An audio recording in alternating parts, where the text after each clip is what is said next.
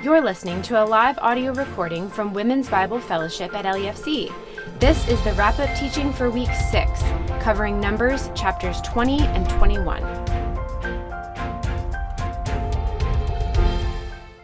So I'm going to just wrap these up then for us.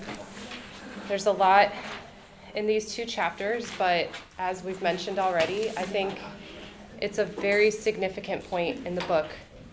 It's a huge turning point in the book in that we're both reaching rock bottom in one sense with Moses' failure, and then we have even more grumbling after that. But we're also starting to see these victories take place in the same place that they have failed before. We're seeing the old generation dying, but the next generation is continuing to rise up, and they're ready to see God fulfill his promises. So let's take a look first at chapter 20, so the water from the rock. If this story looks familiar to you, it should, because something like this happened in Exodus 17, right after they went through the waters at the Red Sea and before they were given the law at Mount Sinai. So this was pretty early after they left Egypt. In Exodus, this similar account, it has significant differences, though, that are worth pointing out because God commands Moses to strike the rock once in the first account. But in this story, almost 40 years later, God commands Moses to speak to the rock. Now we know that Moses doesn't speak to the rock, but rather he speaks harshly to the people instead, and then he strikes the rock twice. And I do think when we read this, we feel bad for Moses. We feel really bad for him. I read this story and I think, so Moses got a little upset, he acts impulsively, but why such a harsh punishment for Moses? Why punish him so severely for this outburst? After all, the people were, in fact, rebels, right? He's not saying anything that's untrue. So let's examine this. Well, he is saying some things that are untrue, but the fact that they're rebels, that was true. So why are Moses and Aaron not getting into the promised land? What was their sin? I think there's several things at play here. We already talked about how ultimately it was a matter of their heart, but let's just look at it a little deeper. The obvious part is that there's disobedience, right? So he told him to speak to the rock, and Moses speaks harshly to the people, and then he strikes the rock. And it's significant that Moses disobeys in front of all the people, because he is God's mouth to the people. He is the closest one to God in the camp, and he is God's representative that God chose, along with Aaron. And remember how we talked about how the stakes are higher and the consequences are more severe the closer that you are to God and the more responsibility that you have? Moses is God's faithful servant and leader, and much is expected of him, and he has been faithful his whole life. Not that he hasn't made mistakes, but he has been talking to God face to face. He's God's faithful servant. So with this in mind, I think we can look more closely at what Moses says and see that he is putting himself in God's place rather than being God's mouth. He calls them rebels, and he says, "Must we bring you water out of this rock?" In that instance, I think he's making himself their judge and their deliverer. Even if his accusation against the people is accurate, it was not his place to speak to them in that way. God was going to show them mercy, and then he takes credit for what the Lord was going to do. But what then I think it boils down to is that he is then also demonstrating unbelief like the rest of the people, which is, I think, why he's given the same punishment then. We don't know why God gave him these different instructions, but God does, and God's word is life. And in that moment, it seems as if he also fell into that familiar mindset of not keeping God in the equation and not holding the difficulty and the truth together, but rather he puts the importance on himself.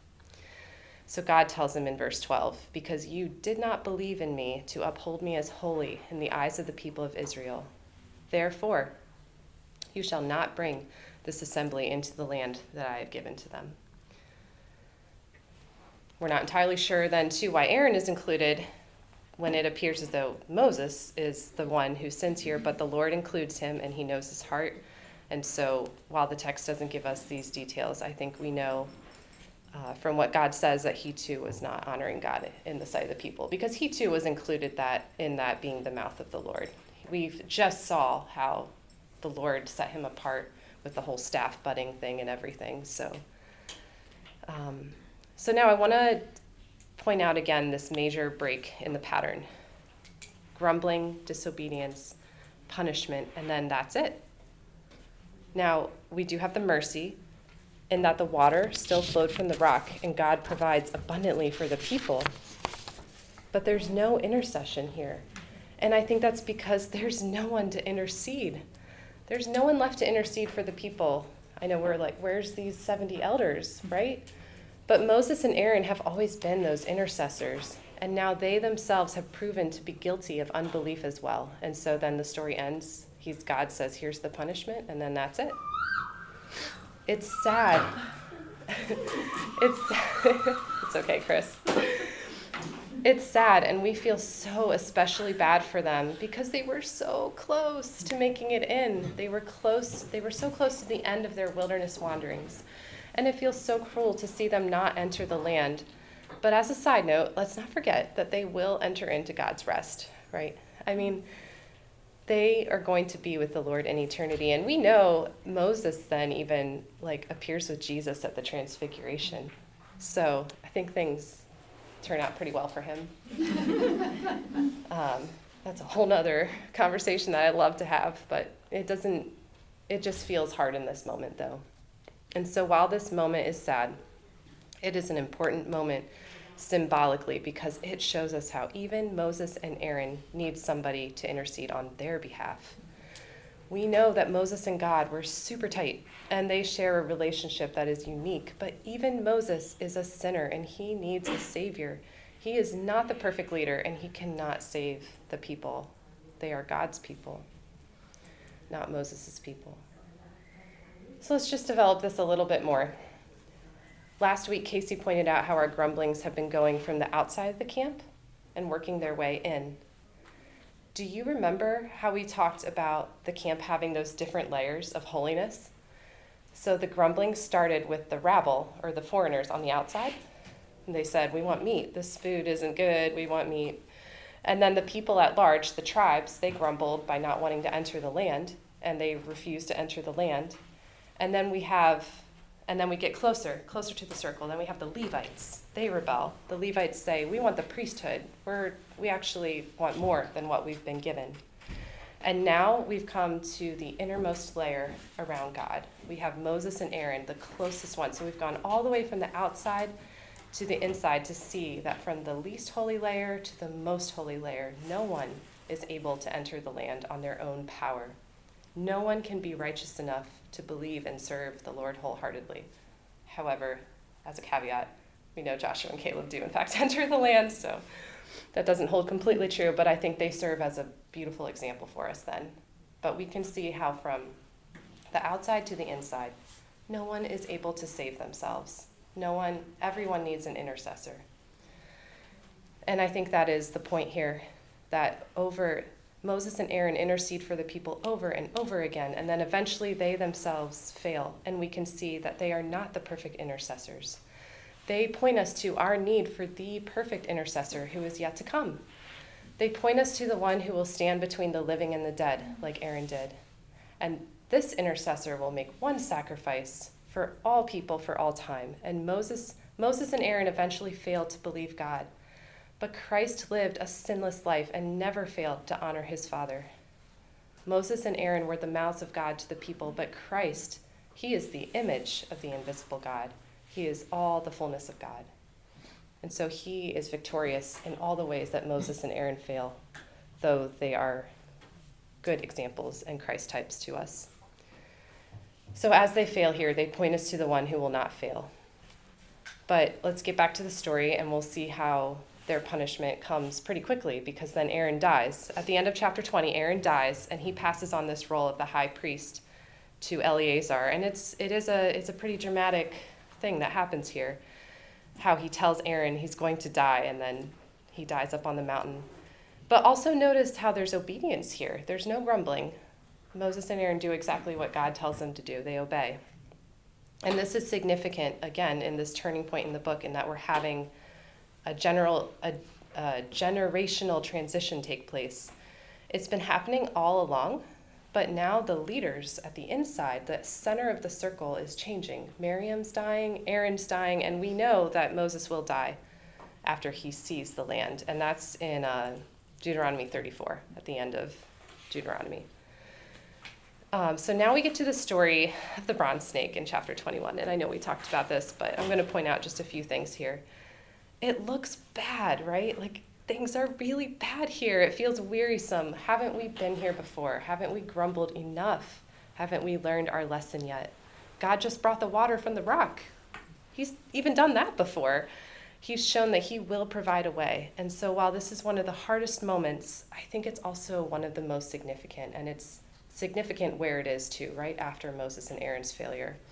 Here, at one of the final moments of grumbling in Numbers, we also have one of the most beautiful pictures of Christ. And we know for sure that this story is meant to point us to Christ, because Christ tells us himself in the Gospel of John that he will be lifted up, just like that bronze snake, so that everyone who believes in him may have eternal life. And that's in John 3:14-15. He does this work of interpreting for us. He says, that was me. Notice this detail in Numbers. All they had to do was just look at the snake and live. And how awesome is that a picture of our Savior? Just like they were to look at the snake and be healed, we are told to look at Christ and believe. Christ is the remedy for our sin, just as the bronze snake was the remedy for their deadly snake bites. And so it's a beautiful picture. It shows just how little is required of us and just how much Christ has done on our behalf. All they had to do was look and believe. And this is one of those main themes of Numbers again, this theme of believing and taking the Lord at his word. So we see how the story both points to Christ, and yet it also falls short of Christ, though, too, because while they could look at the snake and live, they would still eventually die. But Christ is better, and he gives us eternal life and righteousness. They were healed from the deadly venom, but we are healed from our sin, and we are made righteous before God. And so the story of the bronze snake is a significant moment where things are really not looking good, but we are pointed to something better that is coming, both here in the text and for all of time.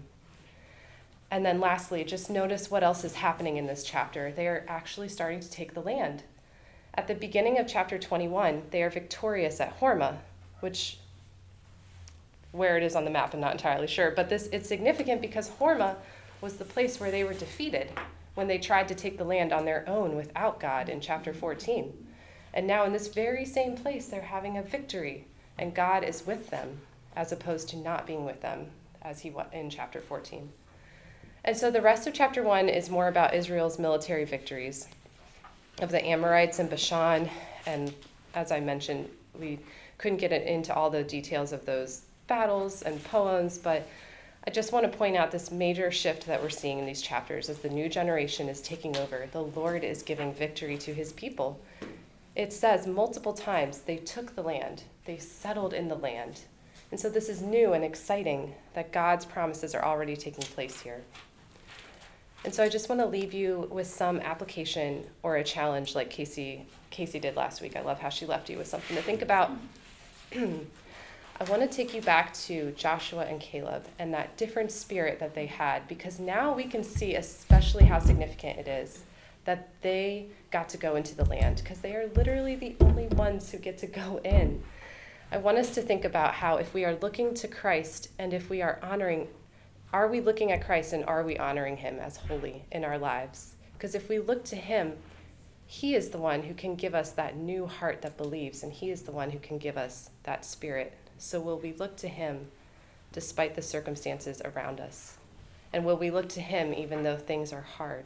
Because he can give us that different spirit, that believing spirit that allows us to honor him as holy in our lives.